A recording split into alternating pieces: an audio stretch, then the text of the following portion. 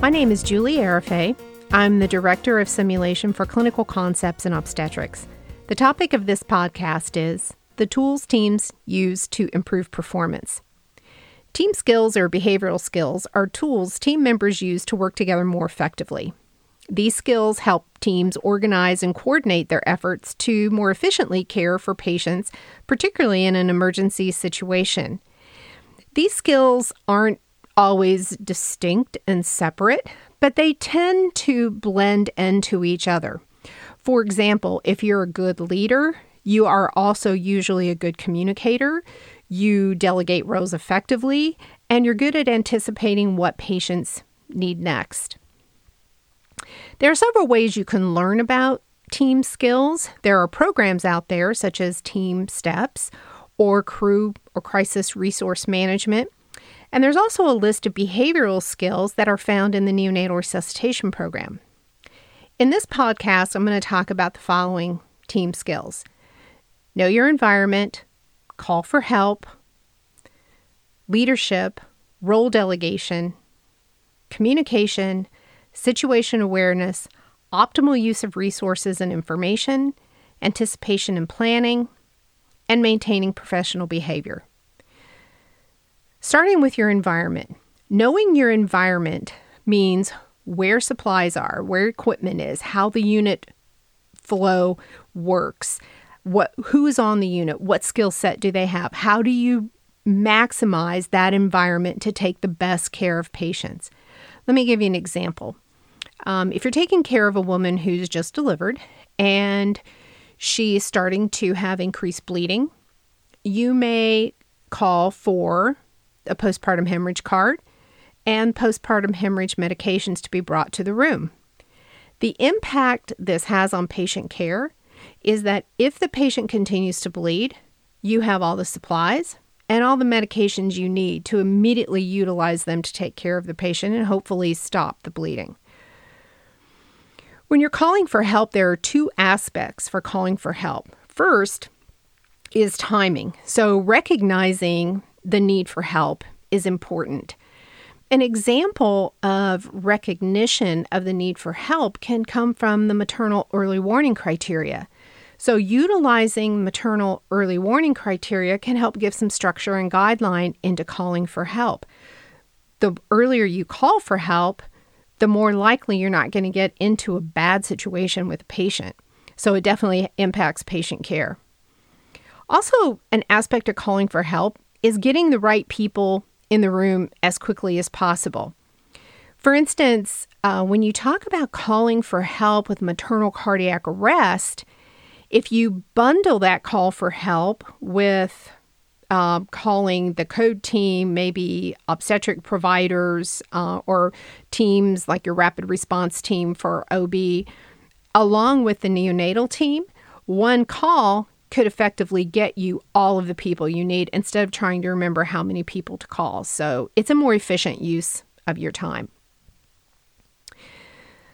Leaders need to have the big picture of managing the patient. They are ultimately responsible for planning, organizing, and coordinating care. It is a huge job. And if you can think of a patient emergency, maybe the last patient emergency that you had, think about now that emergency with a physician or midwife, whoever was the provider of care, managing the patient, and a nurse organizing the room, making sure that the equipment that's needed is in the room, the right number of people are in the room, and that those people and equipment are ready to immediately take the next step in the patient care when it's called for. So the impact of that is when the physician or provider of record requests an order or places an order, has a command, you can immediately act on that. Delegating roles is another team skill that really, I think, has a lot of a lot of impact on care and is really not fully defined yet in obstetrics. So when you have role delegation, typically you divide roles based on very specific tasks. And if you think about how easy it is to remember things, you want to keep the tasks, maybe a smaller number of tasks associated with each role. So one of the ways of looking at role delegation is, for instance, look at the geography around the patient's bed. At the head of the bed is the airway of the patient. Usually airway supplies are there. So who's ever going to be at the head of the bed is going to be responsible for airway. If you look at the sides of the patient, where the patient's arms are, that may be a task or a role that is delegated by monitoring or medication administration or starting the IV. For us in obstetrics, if you're talking about below the waist, where the obstetrician or midwife is, that may be a role that is designated to assist with maybe a uterine tamponade device placement or anything else that the provider might need. So the impact of having those very specific roles with associated tasks are that you can omit duplication of effort and you won't forget any tasks. And of course, that can have an impact on getting the patient the care they need in as timely a manner as possible. Probably one of the most talked about team skills is communication. And information is power. So the flow of information is crucial in any type of patient situation. Now, that information may flow to the entire team, or it may be from one team member to another. One powerful communication tool that I've seen used in the past is something I call the recap. And this is not a name that I gave this kind of communication strategy. It's something that I have seen used in organizations and hospitals. So what is a recap? So let's say you've got a patient who is having a seizure and the room is a little bit chaotic. A recap can be called by any of the team members to quiet the room, quickly review, and this is, by quickly, I mean very quickly talk about the important part of the patient. This patient has been seizing now for 10 seconds, 20 seconds, whatever it is. What has been done for the patient and what needs to be done next. If there's any questions and any tasks that look like they need to be assigned. And it might seem like you're taking time away from patient care, but what you're actually doing in a situation like this is stopping the chaos, organizing the team, and making sure that everyone is on the same page. If any tasks aren't being done, that's recognized, and the importance of those tasks is communicated to the team, so those then become the team's priority. And certainly you can see what impact that's going to have on patient care. Situation awareness is one of those things that I think doesn't get talked about enough. So situation awareness can include a couple of things. It can include recognizing there's a change in the patient's status. So you're so busy doing tasks that maybe you don't realize that the patient has now stopped breathing or has ineffective ventilation. Situation awareness can also have to do with the passage of time.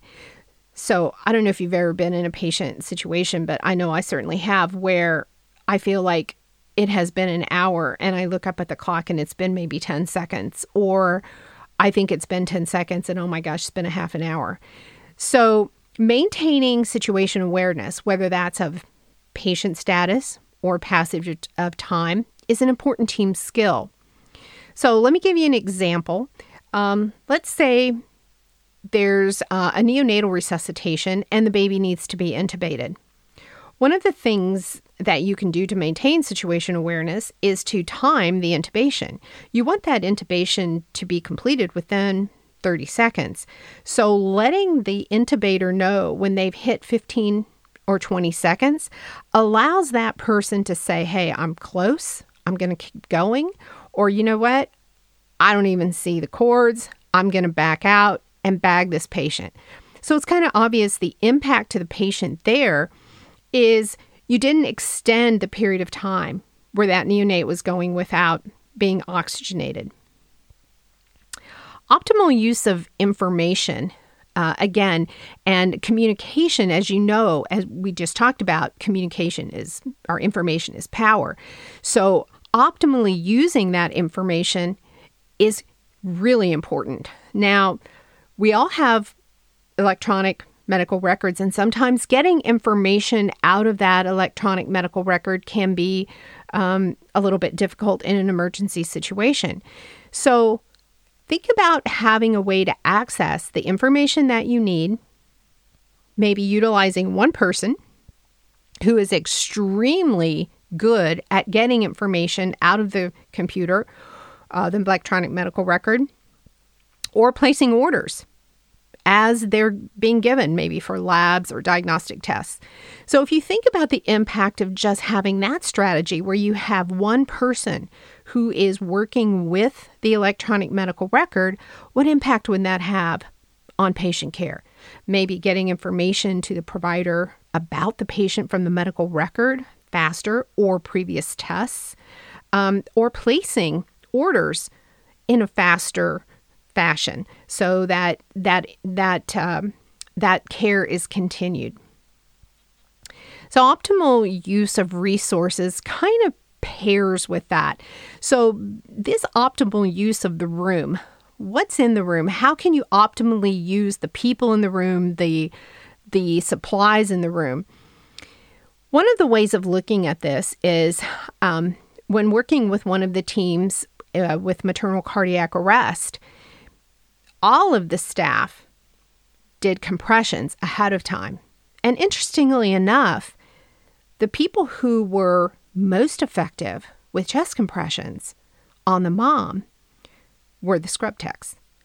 So think about, if you're talking about optimal use of resources, if you're in a situation of maternal cardiac arrest and you know you have a group that are very good at chest compressions, you really don't need a scrub tech so much with maternal cardiac arrest to do a resuscitative cesarean.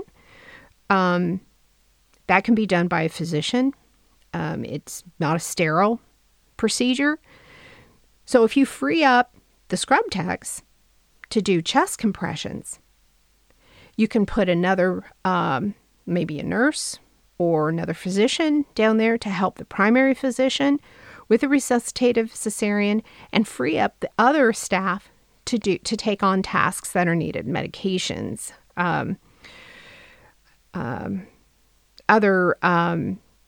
taking care of the baby, other things that need to be done. So that's just one example. Anticipate and plan the next step. So in a patient situation, teams that work well together and are effective are constantly thinking ahead. What's the next thing I need to be ready for? If this doesn't work, then what's going to happen next? So an example might be, as you all know, when you're in a patient emergency, it's the stress really impacts your ability to think logically. So many other industries utilize checklists. I think checklists are probably underutilized in healthcare. But if you're in an emergency situation and you're trying to think of the next step, let's say for a postpartum hemorrhage, you've done the medications, you've placed the uterine tamponade device, thinking about what is the next step, you can utilize the checklist. By utilizing the checklisting, the room can be prepared for that next step when the provider decides that step is appropriate. So the impact is decreasing the time the order is given until the time the care is actually administered to the patient. Last is maintaining professional behavior. And sometimes it's difficult to actually quantify this, to measure it, but certainly it's easy to see when you're watching people take care of a patient, Whether care is being conducted with respectful tone of voice, the appropriate tone, the appropriate volume. Is the room chaotic? Does it appear organized? So if you think about what we do in obstetrics, most of the time we have a patient and family members that are observing what we do. If the room is calm versus a chaotic room, what impact does that have on patient care?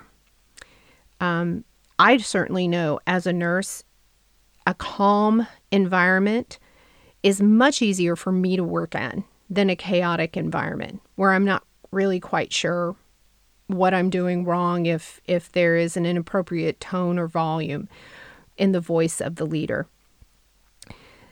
Now, I think it's also important to understand the pressure, as I alluded to earlier with the leadership role.